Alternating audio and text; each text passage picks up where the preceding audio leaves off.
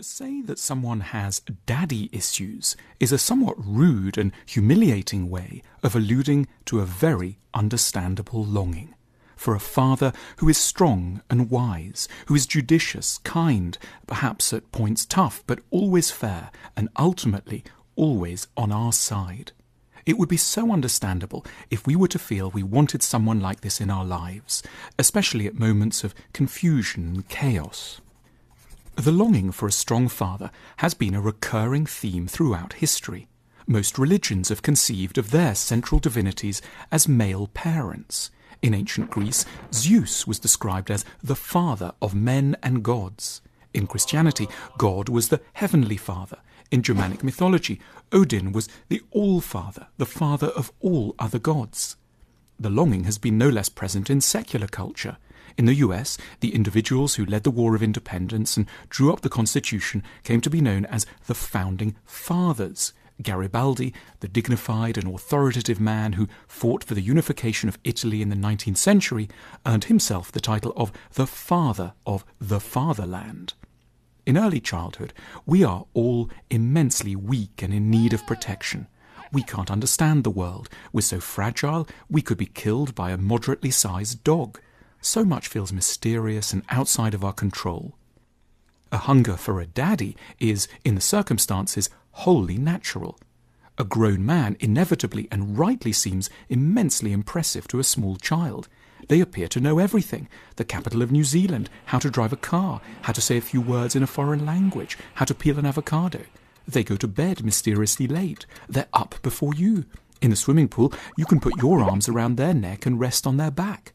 They once kicked a football so high you nearly couldn't see it. It's beyond astonishing when one is 4. The paradox of daddy issues is that those who have them are almost always people who didn't have very good fathers when they were small. Perhaps one's father was strong but ultimately cruel, bullying, or disinterested. Perhaps he was more concerned with another sibling or with his work. Perhaps he wasn't around much, left the house after a divorce, or died young. The adult longing for a father is not the result of having had a good father in childhood. It's a consequence of abandonment. The longing can incline us to some tricky patterns of behaviour. However mature and sceptical we may be in most areas, in relation to the idea of male protection, we remain a little like the young child we once were, and haven't been allowed to mature away from. We secretly yearn for a man to step in and fulfill an unquenched fantasy role. They'll take charge, they'll make the big decisions, they'll be tough and certain to make our problems go away. They'll make sure the money side of things is sorted. They'll get angry and aggressive with anyone who hurts us. They'll be proud of us and love us as we are. We'll be looking out for daddies in friendships, at work, and, not least, in politics. The danger is that these daddies may, in the end... Whoa! Today is about to be crazy. Ladies and gentlemen, it's Monday. The voice of reason has returned to KBLA Talk 1580.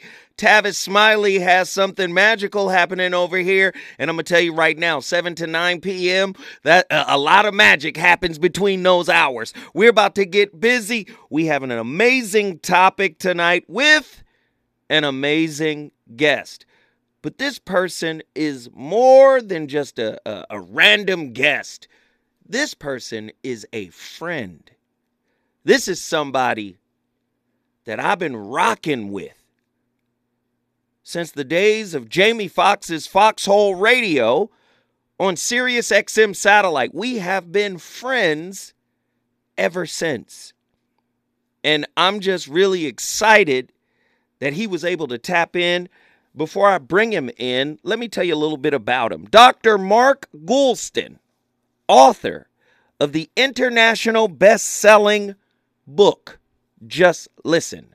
He is a Marshall Goldsmith 100 Coaches member and coaches entrepreneur, CEO, chairs, and managing directors to become the best version of themselves. He is also an international keynote speaker, helping audiences to do the same.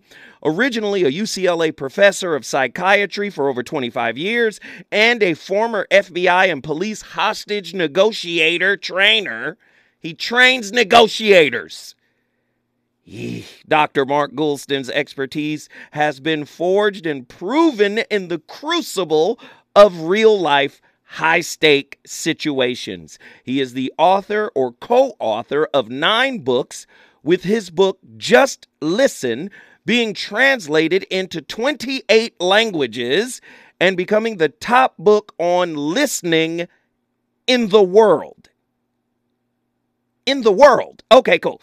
Just wanted to make sure I said in the world. The #1 book on listening in the world. He is the host of the highly rated podcast, My Wake Up Call, and the co-host of Out of Our Minds and In Your Space on Twitter Spaces, which is a mashup of creatives and thinkers. This is my brother, my friend, former co-host of the So What Morning Show, Dr. Mark Goulston. Welcome, my brother. So how am I supposed to live up to all that? Hey, man, everybody's been asking me, where's Dr. G? When is Dr. G coming on? So now's the time, brother. Now's the time. Well, I am glad to be on because we are like brothers, and I am honored to call you. I'm honored to call myself your friend, and I'm glad to be on, and especially with this topic. Right out of the gate, though, one of the things that I'm telling people to do, or suggesting they do, I watched this documentary that's nobody's seen on Mr. Rogers. It's called Mr. Rogers and Me. It's none of the famous ones. And someone did a documentary. And one of the things I took away from that is what he said was, be deep and simple as opposed to shallow and complex. Because when you're deep and simple, people can wrap their hands around it. When you're shallow and complex, meaning you're all over the place, it's too complicated, and people smile like deers in the headlights and don't do anything. So I want to start out with something that will lead into my view of the daddy issue. Might I do that? Absolutely, brother. Go ahead. So this is something you and other people might want to write down. And I'm a psychiatrist, so I've tried to simplify what is mental and emotional strength. And here's the definition.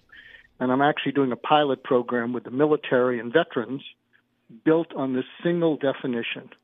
Mental and emotional strength is your ability to modify your immediate internal reaction to anything life throws at you so that your response to it in your mind and back out at life is constructive instead of destructive. And part of what a daddy and a mom are supposed to do is they're supposed to be able to do something that helps you to modify your internal immediate reaction to whatever life throws at you so that you can take the hit without doing something destructive to others or yourself, and then be able to somehow pause and choose a response that works. So I want to give you an example from the sports world. It's one of my favorite examples. In 1997, Tiger Woods is playing in the Masters tournament as a pro, his first time there as a pro, and he shoots 40 on the front nine, which is not a good score. And he had a good relationship with Earl at that time, his dad. And Earl was not an absent father. He was not an abusive father. He's what I would call a loving teacher, mentor, coach. And so what happened is when you have that kind of father, a teacher, mentor, coach, and you internalize it, it allows you to reach inside when you hit adversity and take the hit. So he goes back to Earl after 9 holes and he says, I don't know what's happening. The wheels are spinning off. And so what happened is Earl listens to him. He takes the hit with him. He pauses and he says, Tiger, you've been here thousands of times before. Just go out there and do what you need to do. And Tiger shoots 18 under par for the remainder of the tournament, which has never been equal until a couple of years ago. But even then, Dustin Johnson didn't shoot 40 in the front nine. So I think that's a great model. That what happened and Tiger has been able to turn inward and come up with what champions come up with, which is heart. Mm. Steph Curry has a lot of that from his family. Mm-hmm. When he reaches inside, he comes up with heart. And heart is different than anger. You know, when life throws something at you and you come up with heart, you end up with focus and determination. But when you don't have that, you end up angry. Mm. So is any of that making any sense to you? It's making a lot of sense. Ladies and gentlemen, you're listening to the voice of reason. His good friend, Dr. Mark Goulston, is on the line. My goodness, did you hear what he said? Fathers teach you how to take a hit, and they also take the hit with you. Oh, Lord. Oh, geez. Listen, can you explain to us really quickly, before we come to our first intermission, can you explain to us, Dr. G, what exactly is a father wound? What exactly is it? So a father wound is usually passed on by a wounded father. Mm-hmm. And so what happens is when you step out into the unknown, which we're all doing all the way through life, from first breath, from walking, crawling to walking, we're always stepping out in the unknown. And when we fall down, we look back at our parents, and what we want from them is that Earl Woods response, which is a teacher, mentor, coach that looks at you that says, you can make it through this. So you're there playing t-ball or you're playing football or whatever, and you fall down and you look over at your parents, and they're not, babbling on their cell phones. They're focused on you. They're not just showing up to talk to other parents and ignoring you when you fall down and hit a home run. And so you look over at them when you fall down, and that look says, am I going to be okay?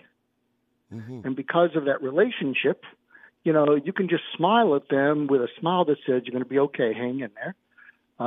Or if you get a home run, they look at you and say, did I do good? And you smile at them with all this pride. But if you look at them, and first of all, they're not there because they didn't show up, or they get angry at you, or they get angry at someone else, which isn't going to help you, that's not very good to internalize. But wounded fathers aren't able to give you what they never got. Mm. So does that make sense? Yes.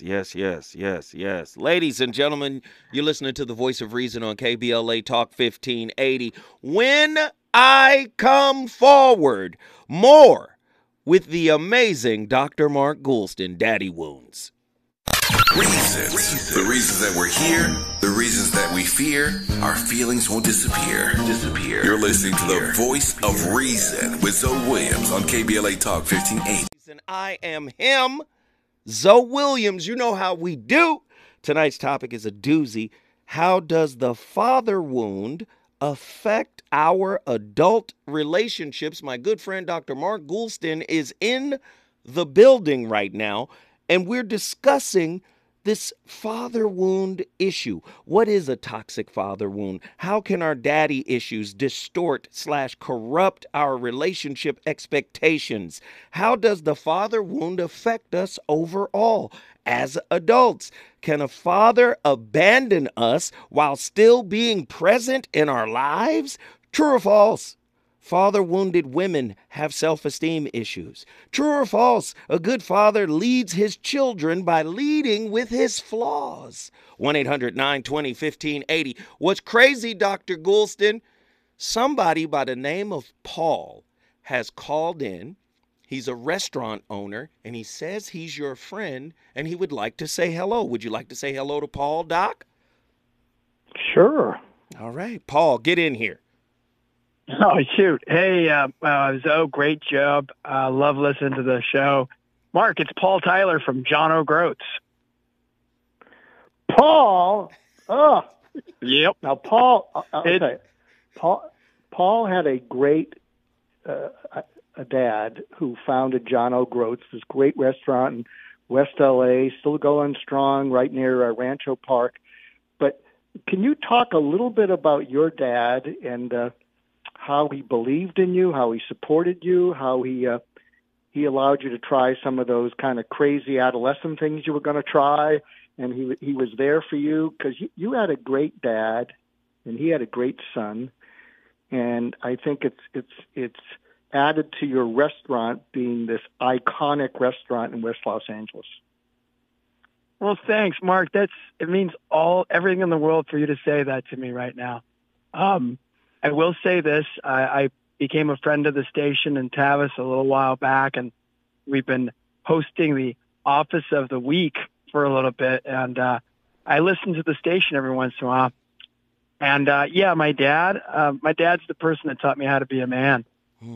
I had this honor the other day bestowed upon me by this organization near my home. And I had the opportunity to talk about the influence my dad left on me. And he was, you know what? He was my stepfather. And and as my mom will always say, any man can be a father, but it takes a special man to be a dad. Absolutely. And that's who he was to me, man. He just, he came to all my football games. He paid for me to go to a great university and a great high school. He sacrificed a lot for us. He worked 80 hours a week. He taught me the value of working for my family and taking responsibility. He came into our lives when we needed him most. My mom was a single parent. She was basically a mother lioness, and we were her cubs. And he came into our lives, and he raised us. I have an older brother, Carl. If you remember, he's quadriplegic. Mark, he started at the restaurant with my mom. It was just a 20-seat counter.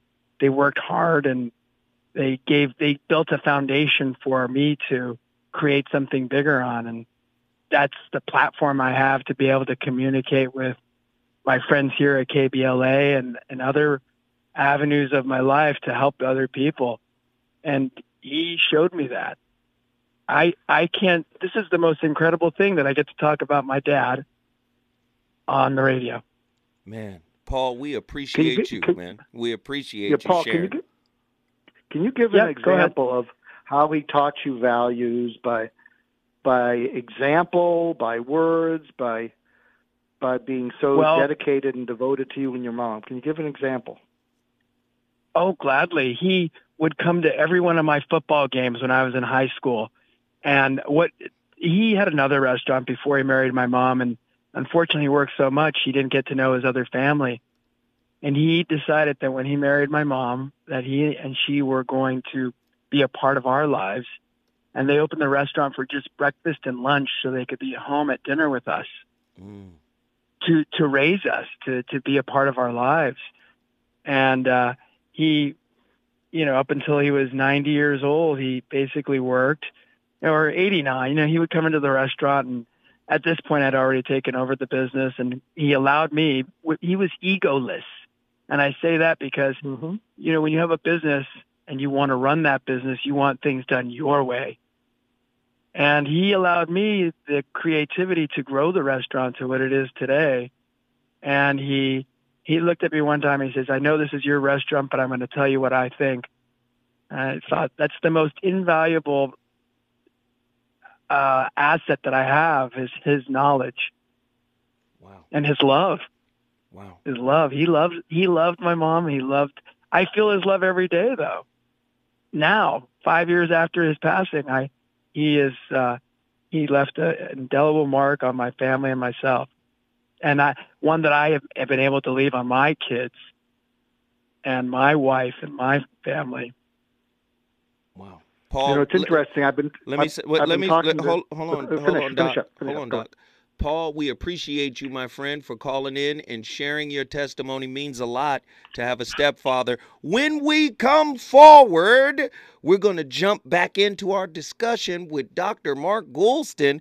Paul came in and testified about fatherhood and the positive impact it can have. When we come forward, More from Dr. Mark Goulston on The Voice of Reason. Run the streets so long, then the streets run you into the ground and gone. Kind of rough trying to teach you what's right from wrong. Same different day, it's the same old song. If the time ever comes that I meet my match, get control of my assets, starting from scratch. Take care of your mother, keep yourself on track. Just cause niggas get behind you don't mean they got your back. Beware of the serpent.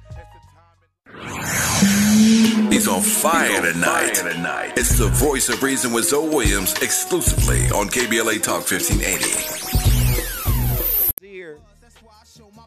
Come on, man. That's Nas, man. Papa was a player. You already hear my playlist is in alignment with tonight's topic. The first song we played was The Foundation by Exhibit. These are all songs that are talking about the father's impact.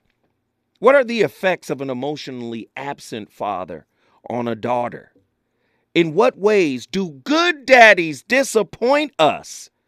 Why is it so difficult to recognize that the father wound is at the core of our relationship problems? How is a dad supposed to treat his son or daughter? What does an emotionally absent father look and feel like? 1-800-920-1580. My good friend, legendary psychiatrist, world-renowned author, Dr. Mark Goulston is in the building. Doc? That's an awful lot, but would you permit me to, with you, save a few lives tonight? Let's do it.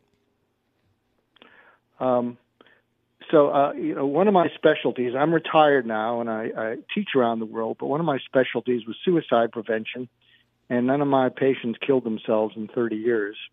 So I've been trying to teach the world what I learned, and I partnered with a person who's become a brother to me like you are, and his 14-year-old son died by suicide 5 years ago. And he has a documentary out called What I Wish My Parents Knew, because it's what he wished he'd known 5 years ago, but he was too late. And he interviews 7 teens about their low points. And part of the presentation, so here's where we're going to save some lives if you're listening in, and this could be if your mom listening in or your dad listening in. These are what we call the 4 prompts to open up a teenager that you're worried about. And you do this while you're doing an activity, while you're driving, because one thing about teenagers, they can't stand heart-to-heart talks that they don't initiate. It is nails on a chalkboard. Trust me on that. But when you're doing an activity, like you're doing an errand or you're driving somewhere, this is the script, and you can modify it. And you can be a dad, you can be a mom, either way, but we're going to save some lives tonight, is while you're driving, you say, a lot of us parents are worried about our kids, because we don't know about the pandemic and everything and the shootings and everything. And I'm one of those parents. Can I just run a few things by you? So hopefully they'll say, okay. I mean, they're a captive audience. I mean, here are the 4 prompts. First one, and you're driving, so you're not making that invasive eye contact. You say, at its absolute worst, how awful and how angry are you capable of feeling about your life yourself? You're going to say, what? At its absolute worst, how awful and how angry are you capable, or depressed, are you capable of feeling about your life yourself? And they might say, well, pretty awful. And you drill down and say, pretty awful? Well, very awful. Okay, very awful. And you get them to talk about it because you're wanting to get stuff off their chest. Second prompt. And when you're feeling that awful, or that angry, or that depressed, how alone do you feel? Pretty alone. Pretty alone or all alone? Okay, all alone. And you get them to talk about that. Then the third prompt is, take me to the last time you felt that. And they're going to say, what? Or they're going to say, WTF? And you say, yeah, was it in the middle of the night a few nights ago? Heard you walking around your room, and what was that about? And something magical happens, though, that when they can describe something so clearly that you can see it with your eyes, they re-feel it. So when they're saying, yeah, I was walking around, I couldn't get back to sleep, and I had an exam the next day. Wow. Then what happened? I couldn't get back to sleep. I didn't know what to do. So what did you do? I felt like kicking the wall, punching the wall. What happened next? I looked around for some cough medicine, couldn't find it. Then what? Well, then the sun rose. And so, but they're not alone as they're telling you what they went through. And then the fourth prompt, if you're lucky, you've earned the right to eye contact. And you pull over to the side of the road, and you say, look at me. I got a favor to ask you. And it's more than a favor, but we'll call it a favor. And you look them in the eye and you say, going forward, whenever you're feeling that way, or even just heading down that road, I want you to do whatever it takes to get your mom or your dad or my undivided attention. Because my mind and your mom's mind is on a million things, and there's nothing more important than helping you feel less alone when you feel that awful, that angry. Would you do that for me? And hopefully they'll say yes. But do you see what you're doing? You're piercing the pain, which is enabling them to take the hit, because you're going to walk them through it. And by the way, if they then come up to you and say, Dad, it's happened again, don't rush in to give them advice. Keep them talking. And if you're lucky, by the way, if you keep them talking and they start to cry, that's good, because they're feeling relief, because it's off their chest and they're not alone. So don't either get scared that they're crying or yell at them, man up. You want to drain the abscess, and you might actually save a life. Wow. And crying is part of draining the abscess. It's almost like you're embracing their tears, and you're allowing them the safe space to be able to just really express. You said something that was quite profound, and that was earned their eye contact. Can you talk more about the process of earning eye contact? Well, one of the things I'm trying to teach the world, and I have a podcast called My Wake Up Call, and I have a new radio show in London on UK Health Radio. It's a weekly radio show, and it's called Hurt Less, Live More, with JJ, my co-host, and Dr. Mark, because one of the things that we believe is happening, and you tell me if you think it's true, we think the world has a global phobia against feeling hurt or fear, and instead it runs to coping mechanisms like drinking, eating, fentanyl, getting angry, road rage, that make it worse. Right. And then what happens is there's a cumulative buildup of all this hurt and fear, and when you can actually share it with someone who can hear you all the way through and enable that to come out, what happens is you cry with relief. Does that make sense to you? Yes, absolutely. Absolutely. Go ahead, Doc. I'm with you. We are listening to you intently, good sir. Well, something that I learned to do, and I think, and the reason we're doing this show with you and the show in UK Health Radio, Hurt Less and Live More, is, and you've probably known this about me, Zoe, and this is why we're close, amongst other reasons. I listen completely for hurt, and my purpose is to alleviate it. So I don't listen to make someone rich or successful. There's lots of people that do that. And when I'm with people and I'm listening to them, if I pick up something is bugging them, and there's always something bugging someone, I'll just pivot from whatever we're talking about, and I'll say, can we put a bookmark on what we're talking about? Because there's something more important that's bugging you. What is that? And I'll be unrelenting. And they'll refuse, and I'll say, I'm sorry you said that, because now it's screaming at me to be heard. So what is it that's eating away at you? And what happens is they start to share it. And when they share it, they start to kind of calm down. They feel some relief. And that's how I live in the world, and that's what I'm trying to teach the world, is that if you listen for hurt and fear in these stressed out times, it's always there.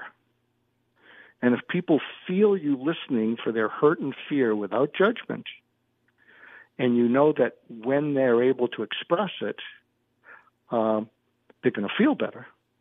Now, this is powerful. Yeah. This is powerful. Hold on. Listen for hurt. Because a lot of people, this is the first time they've ever heard that term. How exactly does one tune their ears to listen for the hurt in what someone is saying? Because sometimes people don't recognize you're hurting. Sometimes people don't project their pain, even though the pain is there. You'd have to see something demonstrative like tears or something like that. How does one dial in and tap into someone's hurt while they're listening? Well, there's something I learned from a friend of mine who was the COO of the Marines in the 90s. And we were involved in a transition program from 2007 to 2008 and for transitioning Marines. And he taught me the magic of something called the 5 realies. And so what these Marines valued most was their one-on-one time with General Marty Steele, my friend. Mm-hmm. And when he'd be speaking to them, he'd say, "Marine, how you doing?" "Well, it's different being an active duty and home. It's different." "Yeah, I understand that, but what's really going on?" "Well, people at home, they don't get what it's like when you've been in a war zone. And it's real, kind of stressful." "Well, I understand that, but what's really going on?" And he said when he hit the 5th wheelie with some of them, because he wouldn't let go, they'd stare him in the eye and they'd say, "Sir, I saw and did horrible things. And when I close my eyes, I see them more vividly, so I don't close my eyes much, sir." Wow. And then he would give them a direct order because he'd hit the bottom line.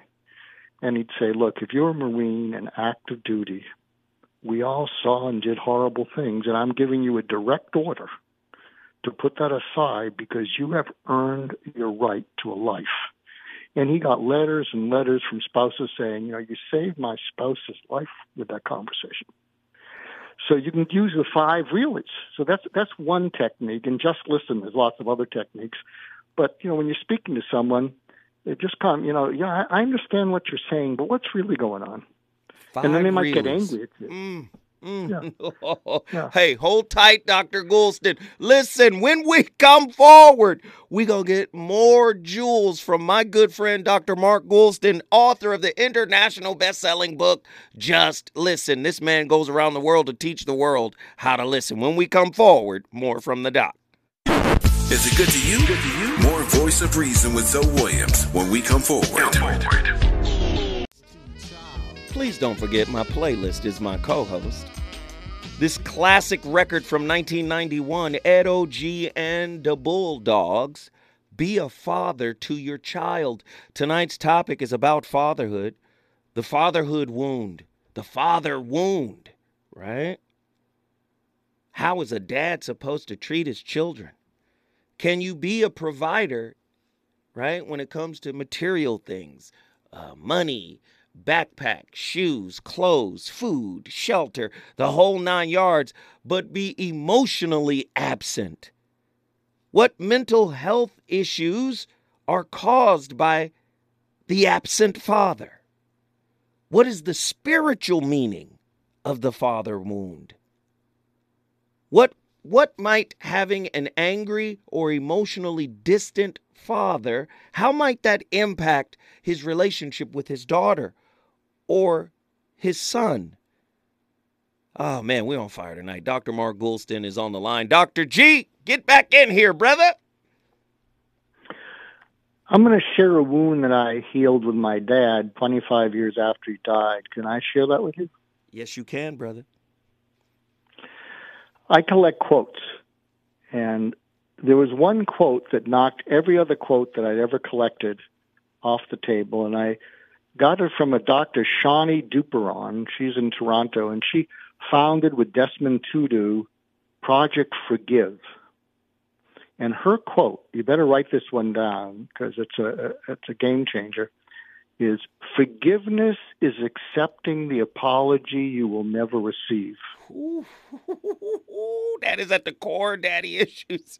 Oh, Lord. Oh, yeah. And she told me that. My head almost fell off. And then my dad died in 1995, and he could be a little on the critical side. And I realized that he was critical mainly out of fear, whether he could provide for the family, and he did the best he could. But when it came out, he could be critical, and I didn't know it was built on top of fear. And one of the things that he used to say, because as you know, I'm a little bit, I'm somewhat creative in my thinking, but my dad was not a creative person. He was a numbers person. Mm-hmm. And whenever I came up with something wacky, and I've been doing that all my life, he would say to me, what makes you think you know anything about anything? A real put down. And I took it as a put down. And so when I heard that, forgiveness is accepting the apology you'll never receive, this is what I imagined him telling me, which I swear he would feel from where he is hopefully resting in peace. He said, remember when I used to say, what makes you think you know anything about anything? I was talking about myself. And I know a lot about numbers, but there's a lot about life that I didn't know. And it kept me distant from your brothers and you and from your mom. And I'm the one who missed out. And whenever you came up with something creative, it made me feel scared because it was something I didn't understand. And when I said that to you, I was talking about myself. But what you have done with your life, the lives you have touched and saved, I don't deserve you as my son. And I'm sorry. And I'm just prouder of you than you can imagine. And here's what I realized with this amazing apology. What I realized is that he would say that to me, and I realized I owed him an apology to make it full. And I said, I owe you an apology. Even though I should know better, I've had a chip on my shoulder. I've held a grudge. And I should have known this. I mean, I'm the shrink in the family. And I should have known better, and I didn't. And I apologize for holding that against you. And you did the best you could. You never beat us. You weren't an alcoholic. You were decent to my mom. And I can finally say the 6 words that I've never been able to say or feel, which are, I love you and I miss you. My God. Hey, man. Hey, listen, Doc, hold tight, man. We need a moment. We need a moment. Just give us a moment, Dr. G. When we come forward, more from my big brother, psychiatrist Dr. Mark Goulston. Baby brings joy into your life. You could still be called daddy if the mother's not your wife. Don't be scared, be prepared, because love is gonna get you. It'll always be your child, even if she ain't with you. So don't front on your child when it's your own, because if you front now, then you'll regret it when it's grown. Be a father to your child.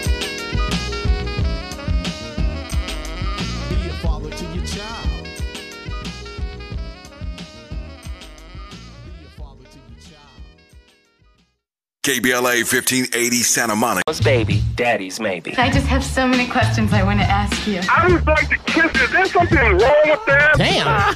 He told me he had a vasectomy. I'm pregnant. Betrayal has been committed. He hit you with the bad pipes routine. How does he maintain his humposity? He likes it when it pinches my neck. Why can't you open up, brother? I'm a karate man. Karate man rules on the inside. They don't show their weaknesses. Yeah. How do you write women so well? Zoe Williams. Reason and accountability. The voice of reason. Hey everybody, today I want to talk about daddy issues. I feel like this term is thrown around a lot. Many people have created sometimes very funny memes about it. And when someone dates an older male, people claim that they're doing it because they have quote unquote daddy issues. Or if someone enjoys casual sex, they give the same reasoning. But what does it mean to have daddy issues? Is it even a real thing? And how can we overcome them if we're struggling? Now, first, I think it's important to know that daddy issues is not a diagnosable mental illness, and it's not even a term that was ever used in any of my psychology classes or continuing education courses. The reason for this is because any quote-unquote issues that we may have with our caregivers, and when I say caregivers, it's like our mother, our father, or even our aunt, grandparent, even nanny for a lot of people. All of those issues we can have with those people is boiled down to attachment. So instead of calling these struggles daddy issues, we should really call them attachment issues, because that's what they truly are. And not to mention that when people use the term daddy issues, it's usually done as a way to minimize or simplify someone's past pain or upset. So truthfully, I'm not the biggest fan of the term. Now, to briefly explain attachment, although I have an entire video about it that I will link in the description if you want to learn more. But for the sake of this video, just know that there are 4 attachment styles: secure attachment, insecure avoidant, insecure ambivalent, and disorganized.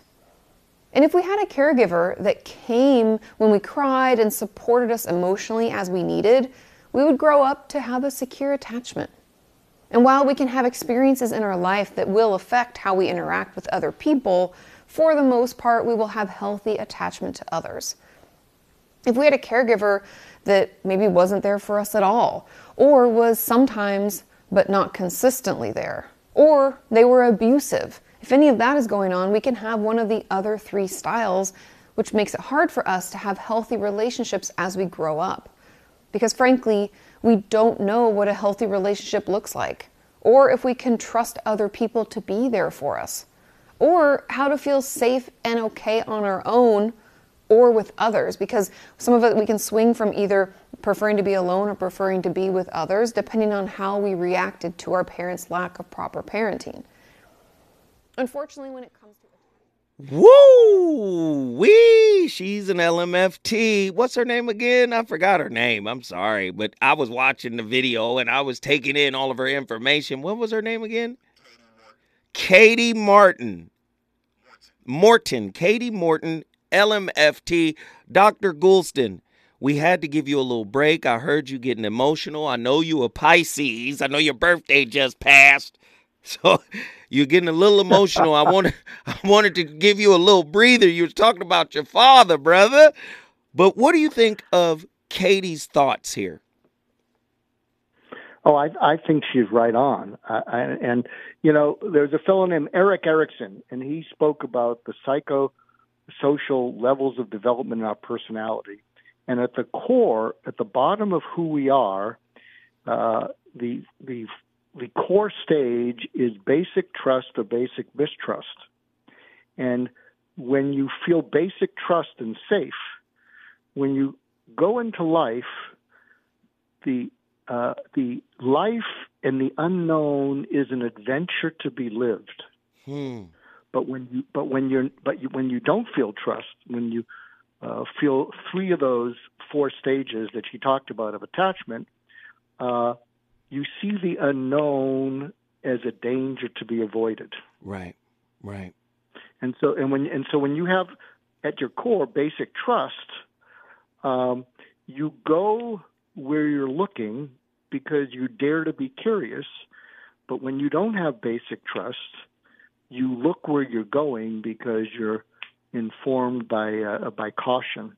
I'll share an anecdote that I think Katie would relate to, and I think some of your female listeners. I remember years ago I had an African American black female patient, and she was terrific. I mean, she was take no prisoners. She was just really a high achiever. But something was missing. Why would she be seeing a psychiatrist? And one day she came in, and I said, I just figured out what you're most afraid of, and it's not rejection, criticism, being put down. You don't like any of those, but you're kind of used to those in the world. And she had a lot of makeup on, a beautiful young woman, and she stuck her chin out at me, and she said, so what am I afraid of? And I looked her right in the eye, and I said, what you're afraid of is feeling unconditionally safe, unconditionally loved, and there's nothing you can do to earn it, and there's nothing you can do to lose it. And she looked at me, she paused, and then her eyes started to water, and then they started to fill with tears, and she started sobbing, and then she collapsed to her side on the couch there, and she just started sobbing for 5 minutes. And I know something about the space of people, and I knew she'd be okay. And after 5 minutes, she gets up, all her mascara is all over her face. She looks like the Joker from Batman. Everything's all over her face. And she has a big smile. Her eyes are bloodshot. She seems 10 pounds lighter. And I said, "What's that all about?" She said, "You hit a nerve that was so deep that I couldn't even feel it other than it was totally true. In all my life, I have swept things under the carpet to cope. And I cope, and the carpet's pretty lumpy, and I know 2 speeds in life: pedal to the metal or totally exhausted. And I'm tired. That's all I know. Pedal to the metal, don't mess with me, or totally exhausted. And I just don't know how to feel peace." You broke the dam with that question, though.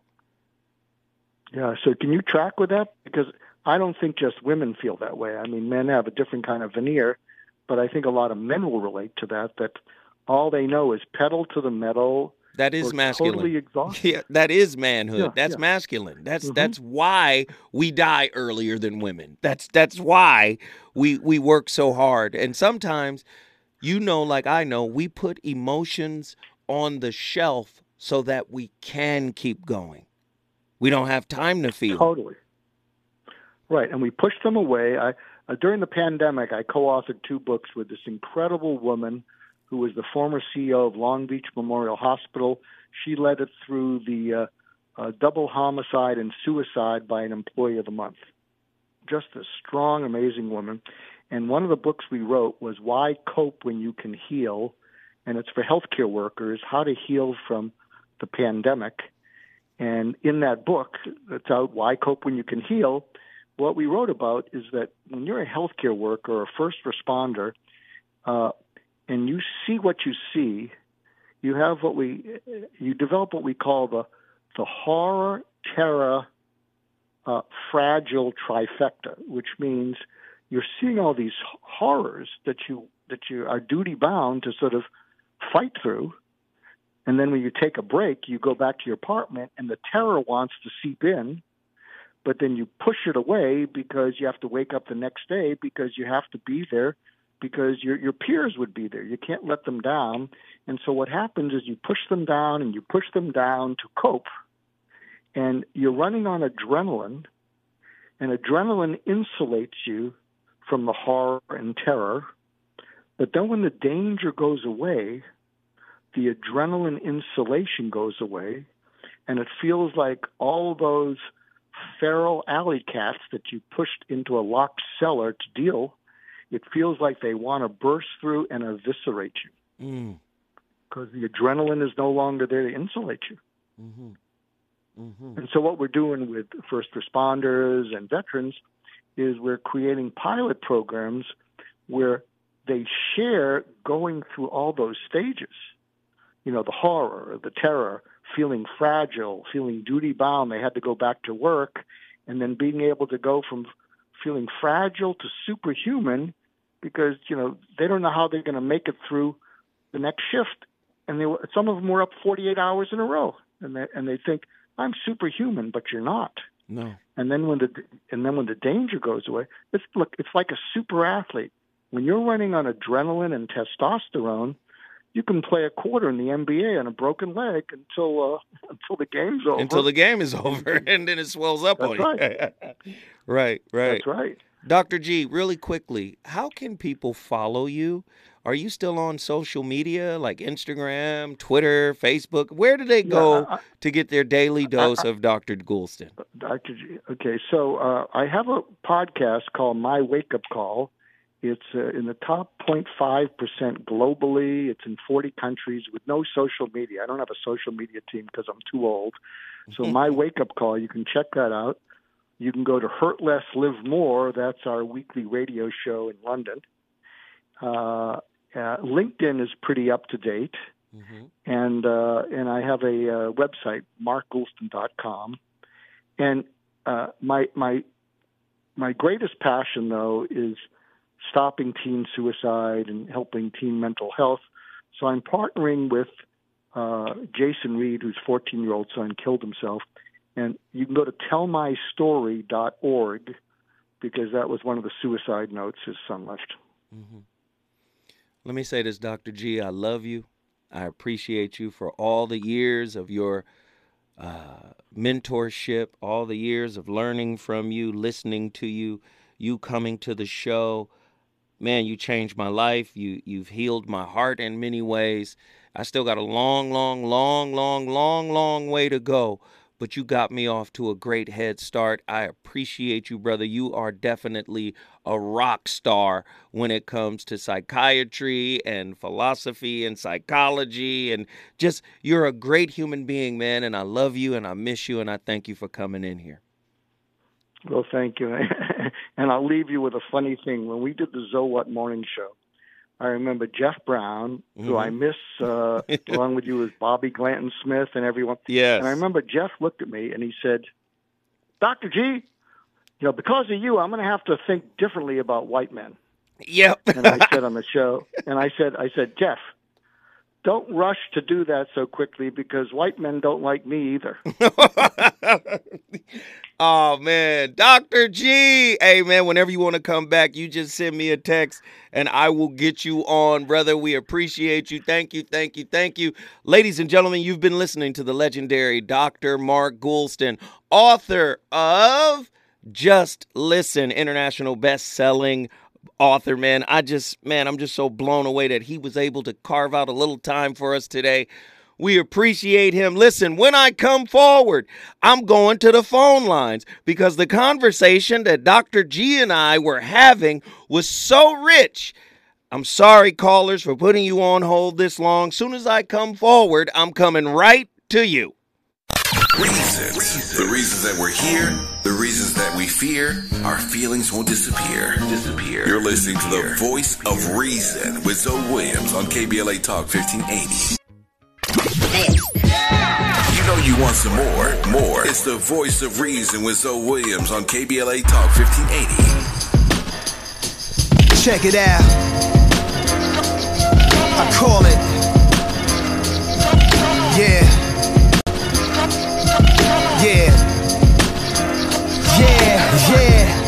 For my brothers with daughters, I call this. For my brothers with daughters, I call this. For my brothers with daughters, I call this. For my brothers with daughters, I saw my daughter send a letter to some boy her age who locked up. First I regretted it, then caught my rage. Like, how could I not protect her from this awful phase? Never tried to hide who I was, she was taught and raised like a princess. But while I'm on stage, I can't leave her defenseless. Plus she see me switching women, pops was on some pimp. She heard stories of her daddy thugging. So if her husband is a gangster, can't be mad, I love him. Never, for her I want better. Homie in jail, dead dad. Wait till he come home, you can see where his head's at. God game, they be trying to live. He seen your mama crib, plus I'm sure he know who your father is. Although you real, plus an honest kid. Don't think I'm slow, I know you probably had that chronic lid. You 17, I got a problem with it. She look at me like I'm not the cleanest father figure, but she rockin' with it. For my brothers with daughters, I call this. Family and friends.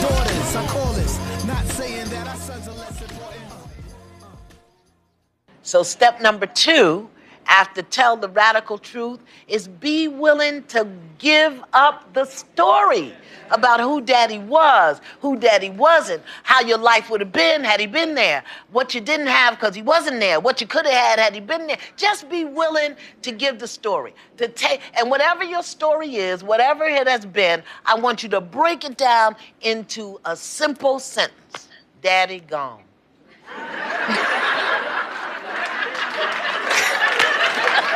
Excuse me. Can we put a verb in No, there? you don't need a verb. There's no need for a verb. Hello? You don't even need to buy a vowel. Daddy go. Daddy gone. Or if you prefer, Daddy is gone. See, Daddy gone. Don't that feel better?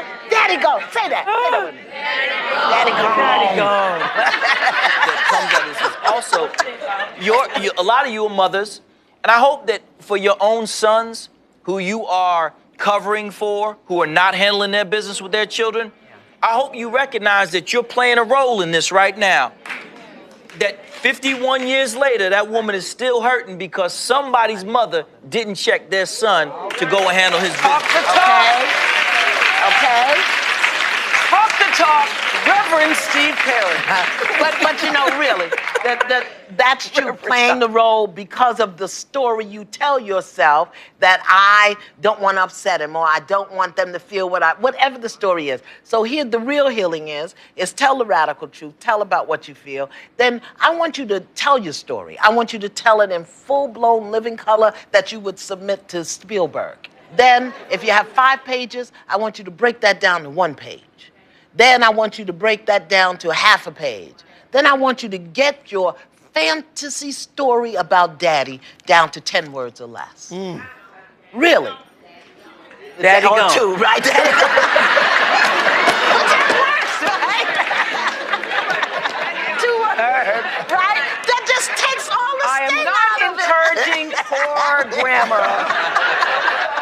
Daddy is gone. Okay. Woo-wee! Ladies and gentlemen, tonight we on fire. The Voice of Reason kicks off Monday, March 27th, 2023 with nothing but flames. How does the father wound affect our intimate relationships? And the powerful thing was, it's not really daddy issues, it's attachment issues. Dr. Goulston says, your father teaches you how to take a hit. But not only does he teach you how to take a hit, he takes the hit with you. Really quickly. My mother lost me and my brothers and sisters to foster care. And it was tough. I was a 10-month-old baby, I think. I was a baby. And lost to foster care. My father, nor his side of the family, came to get us or prevented that from happening. But not only that, my mother's side of the family didn't prevent that from happening. Big Mama was right down the way. She was still, Big Mama was in California at that time. But my grandfather, my mother's father, we had a tremendous amount of people in Chattanooga. But our side of the family, or my mama's side of the family, didn't show up. So lucky for me and my brother, this is where I got the 10-month piece from. Me and my brother, who is 10 months older than I am, lucky for us, we landed with the Bynums. And James Bynum became my father. I didn't know him as anything else. I didn't know him as foster father or stepfather. I just knew him as dad. And what was amazing about him, he was one of them old school men. One of them old school men. His job was upholstery. He'd take an old couch and turn it into a new couch in his garage. And he delivered serious ass whoopings. But he was a loving father. He was married to Mary Bynum, who couldn't have children. And we were some of the last foster kids they had. They had over 50, but we were some of the last foster kids that they got, and they didn't want to give us up. Now, we get sent back to the projects once we get to a certain age. I'm 5 and my brother is 6. We know nothing about the projects. But my older siblings who had already been returned, their father didn't come get them, and their side of the family didn't come get them. The only sibling that I had whose family showed up and grabbed her was my middle sister. I ain't gonna say her name, but her people showed up and was like, come on, let's go. So when I get back to the projects, I get educated on who my real daddy was. A military man. Tall, dark brother. Every time I saw the episode of the $6 Million Man where he fights Bigfoot, my memories is my dad looked like Bigfoot. Big, tall dude, long hair, thick beard. I said, that's my father, Bigfoot. I'm being funny. But the stories my brothers and sisters told me about my biological father were frightening. He rolled up on they daddy. This is my woman. Get up out of here. Right? He was, I guess he was a military man. They say he was an MP. You understand? Aggressive, violent. Tried to rape my oldest sister when she was 6. Tried to penetrate her. Stuffed her in a closet full of mice because she wouldn't let him in. He was violent. Come to find out, the rumor is he was born the day before me. Right? Violent. Beating up my brothers. You know, abusing my sisters. My middle sister, she had an outlet out of the project. She could always go to her daddy's side because her grandmother always looked out for her. Come scoop her. It's getting crazy. My father was a monster. I saw him a couple of times. Every time I saw him, it wasn't about us, his 2 kids that he fathered with my mother. It wasn't about us. You know what it was about? It was about sex with my mom. And many times I walked in on him having sex. On purpose. Is this what you here to do, wrestle? He come give me a couple dollars every now and again. When I come forward, I'll give you the rest. Call this for my brothers with daughters. I call this, not saying that our sons are less important. This morning I got a call, nearly split my wig. The social network said, Nas, go and get your kid. She's on Twitter. I know she ain't gon' post no pic of herself underdressed. No inappropriate, right? Her mother cried when she answered. Said she don't know what got inside this child's mind. She planted a box of condoms on her dresser, then she Instagrammed it. At this point I realize I ain't the strictest parent. I'm too loose, I'm too cool with her. Should've drove more time to school with her. I thought I dropped enough jewels on her. Took her from private school so she can get a balance to public school. He's on fire tonight. It's the Voice of Reason with Zoe Williams, exclusively on KBLA Talk 1580. You're listening to the Voice of Reason with Zoe Williams. Only on KBLA Talk 1580. The most amazing feeling I feel. Words can't describe it, the feeling for real. Baby, I paint the sky blue. My greatest creation was you. You. Glory. Glory.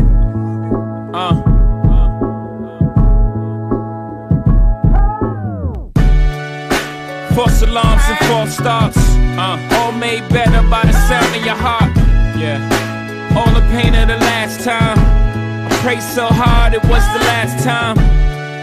Your mama said that you danced for her. Did you wiggle your hands for her? Glory, glory, glory. Sorry. Everything that I prayed for, God's gift, I wish I would've prayed more. God makes no mistakes, I made a few. Rough sledding here and there, but I made it through. I wreak havoc. What up, family? Your brother Zoe Williams is back in the building. I'm here to testify. Fatherhood was my exorcism. After being raised by a good man and then taken away and sent back to the projects, and discovering the truth of who my father was, the monster that he was, I was lost for many, many years. My mother was wise enough by the time I was in the 3rd grade to get us away from him. She was wise enough to get us away from him. Reggie, call back, Reggie, call back. My mother was wise enough to get us away from him. And in 79, she brought us to Pasadena, Altadena, where we went to school. My uncle was a teacher there, an English teacher at the school, and we started to shift and change. But those demons were still with me. They were still with me. He was a monster. I talked to him for the last time in 1984. And I cursed him out for all of the stories that I had heard from my brothers and sisters. The raping, the beating, the mistreating of our mother. I said, man, I can't talk to you, dog. I don't want to talk to you. That was the last time I ever heard from him. And I was cool with that. Until 2018. My spiritual practice said you got to get in contact with your father's side and the ancestors on your father's side who are here to help you, but you got to connect to them. By 25, I started having kids. By 32, I had 3, I think. 25, 29, 32. Yeah, there you go. I had 3. And those children exorcised the demons. Why? Because they woke the demons up. I realized I can't be James Gus Lewis. I can't be him. I gotta be somebody else. I cannot be who my father was. I can't be that guy. All of the anger, all of the abandonment issues, all of the pain, all of the hurt was in me. Here I am as a preteen throwing rocks at my great grandmother. Do you understand? To see my 2 oldest kids with high-level degrees, college grads, to see my youngest following the path of being an artist, a rapper, alive and well and thriving, to see them love on me and appreciate me for the dad I was for them. I was the mentor dad for my kids. I wasn't perfect. I had my moments where I let them down, where I disappointed them. But they mattered so much to me, and it mirrored back to me what I needed to work on, what I needed to deal with. And I've been dealing with it intensely ever since they were born. The demon that was my father was the demon I discovered in myself. And I knew if I don't want to transfer this demon to these kids, I got to give them something substantive, something from my spirit. And to this day, I'm going to tell you the truth. To this day, I don't know how good or bad of a job I did. I see flashes of the demon in them too. But they exercised part of it out of me. Do not transfer the demon. Oh, Lord, I'm sorry, y'all. This topic got me on one tonight. My daughter is actually looking for my father right now. scouring Ancestry.com. She looking. Let's get Granddad up in here. Is he alive? Is he dead? Do you have siblings? Daddies matter, man. They can change the trajectory of where a young girl or a young boy can go. And don't think just because your daddy is not in the house that a daddy in the house can't be absent. 1-800-920-1580. Let's get to the callers. Who's been on the longest? Janet from Ohio. Janet, get in here. Hello. Hey, Janet. Welcome to the show. What are your thoughts? Well, just listening to that, it's just, wow. I don't know. Got a lot of thoughts on it. My dad, I was a daddy's girl when I was little. Then my mom and dad started getting into it. My brother came along 9 years later, and I don't know what the dynamic was between him and my mom, but it wasn't good. And my dad actually tried to teach me some good stuff, but, you know, like about credit and whatnot and working hard. And like my mom stepped in, and then, you know, I'm white. I started dating black guys, and he didn't like that. They didn't like that. I never heard a racist thing out of them, you know, ever before my whole life, but they just didn't like their daughters dating a black guy. But as I got older, even in high school, before I started dating black guys, you know, my dad, because my mom kind of pushed her way in and whatever, overrode him, he kind of just took a step back, like he didn't want to deal with it. So I learned, like to the guys I dated or went out with or whatever, I learned I was looking for a man's love, and I did whatever these boys wanted me to do, thinking that they'll love me, you know, which, of course, later on I found out is the exact opposite of what, you know, that's going to make them love you. No, that's not going to make them love you. And got myself, I paid my way through 3 years of college, didn't finish, but I met a guy.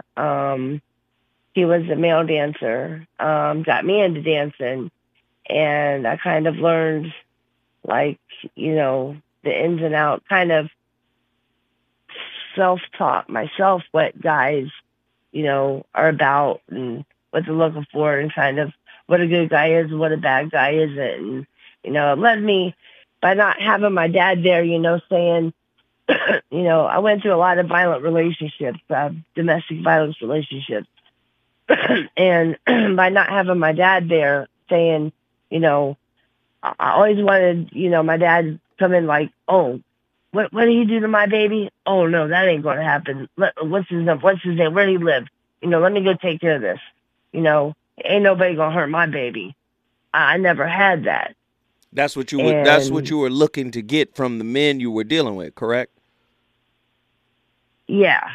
I got it. Yeah. I got it. Janet, let me say this. I appreciate you for calling in. Thank you so much. Thank you so much. Thank you so much. Listen, when we come forward, we going back to the phone lines. Reggie dropped again. Reggie, get back in here. And we got Fred. We got a few people calling in. Let us hear your story. I shared. Share with me. When we come forward, we still got a lot to talk about. Is it good to you? More Voice of Reason with Zoe Williams when we come forward. You know you want some more. It's the Voice of Reason with Zoe Williams on KBLA Talk 1580. Yo. I want to dedicate this song to Philip Arthur Harrison. Word up, because he was the one who took me from a boy to a man. So as far as I'm concerned, he's my father, because my biological didn't bother. Biological. biological father left me in the cold. When a few months old, I thought a child was greater than gold, but I guess not. You brought me into this world, but you're not my dad. Mess around with them drugs, make my mom's mad. So we left you with no remorse or pity. Took the first bus from Newark to Jersey City. Women and child alone, now that's pressure. Mom's gotta go to work. Drop me off by Odessa. Mama, I'm Vivi, whoever. I'm Velma, Uncle Roy, we stuck together. Yeah! Don't front on Shaquille O'Neal. Man, hey, Shaq was cold back in the 90s. Don't front. The voice of reason back in the building. Very powerful topic. We're winding it up. We're getting down to the nitty gritty of it, the nuts and bolts. I want to go with Fred. But Fred, I need you to keep it short and concise because Reggie called back 3 times and we got to get Reggie in. Short and concise, Fred. Tell us, what are your thoughts on tonight's topic? Man, this subject is ugly as hell, man. Come on now. We got to talk, Fred, we got to talk about it. Hey, man, who want to admit that their dad wasn't hitting on a hill of beans, man? I want to say it the other way. But don't say it the other way. Air. Yes, right. Yeah, but who want to admit that, man? Sometimes you got to in order to let it go. In order to let the story go, sometimes you got to admit it, Fred. Yeah, but, in today's society, everybody want to say they had a happy childhood, but the reality is some of y'all didn't. Right. I ain't trying to sit up here and wave a flag like, oh, my dad was the greatest thing and all that. But my dad was there, and he was a man. I seen my dad cry. When he got a divorce, my dad cried because he didn't want to see his family break up. Wow. But, my mom insisted on it, so guess what? What else could he do? And that's what a lot of men are facing now. We don't want our kids to be without a mom and a father in a house. We don't want no single mothers. Well, that's what I made sure. That's what I made sure. I made sure, okay, I'm going to be there. My daddy wasn't there, so I'm going to be there. And I was there until I didn't need to be there no more. These kids are grown, and they done went off and did what they needed to do. I made sure I'm going to be there. So. Well, that's all you can do as a man. That's all you can do. That's right. So, I admit, hey, man, I had to get rid of both my sons. I had to put them out because I got standards and I got, morals. I got you. And I admit it. And, like I said, one of my sons was a perv. So I had to tell that nigga, no, nigga. Oh, Fred. Come on, Fred. You can't say that on the radio, brother. What, pervert? Not pervert. The other word. Oh, perv? No. You know what you said, Fred. It's fine. I'm sorry. I'm sorry. Fred act like he don't know what he said. Fred, we got to move to Reggie now. Fred done got in here and flipped out. You know how Fred do. Reggie, Austin, Texas, get in here. Talk to me, man. I think there's another side to the father wound. It seems like I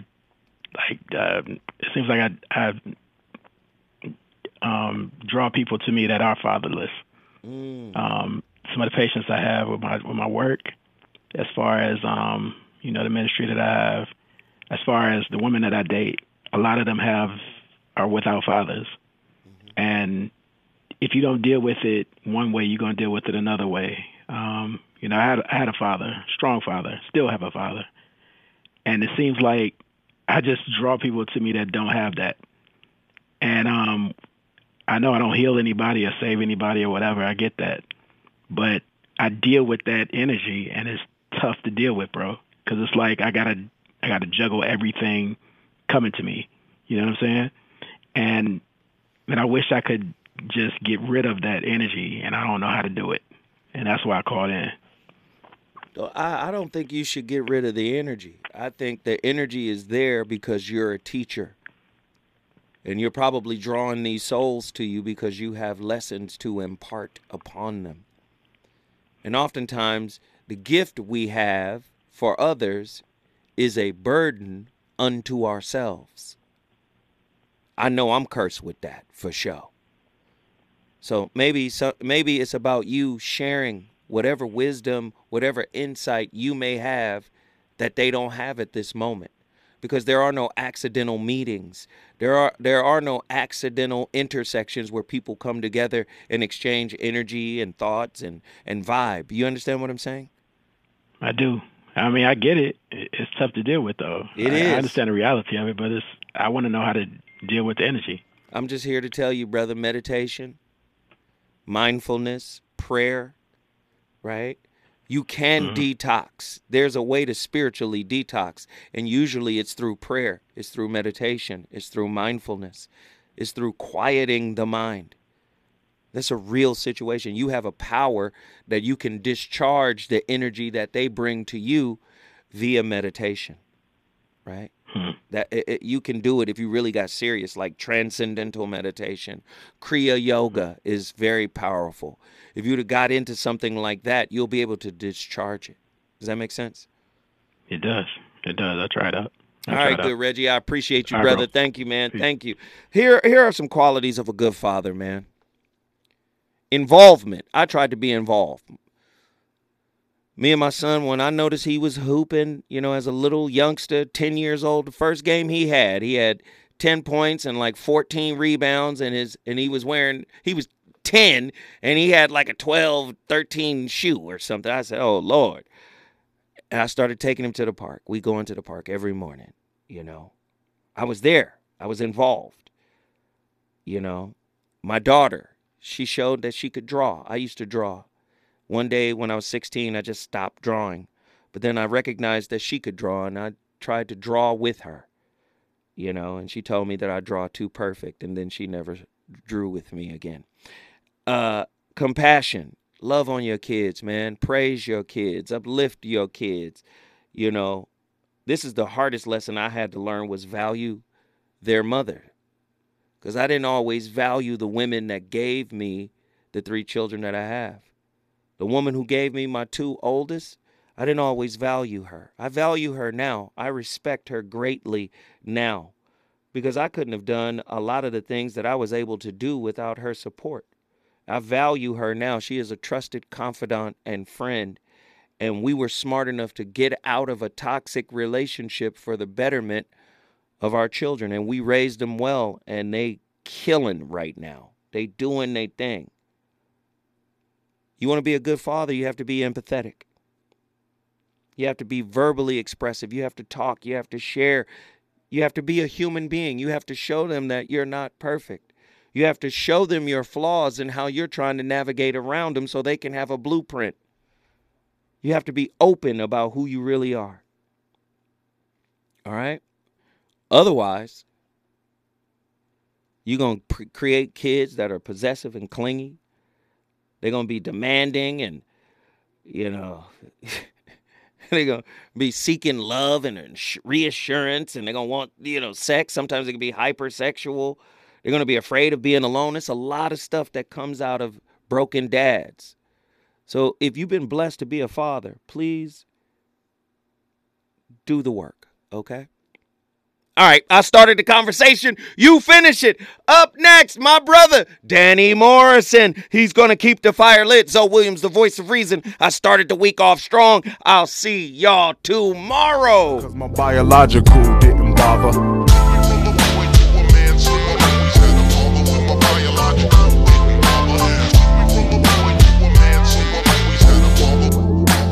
Phil is my father.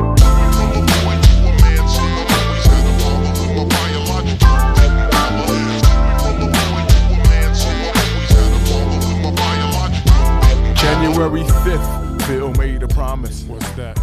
He joined the army. We moved to Fort Mama. KBLA 1580 Santa Monica.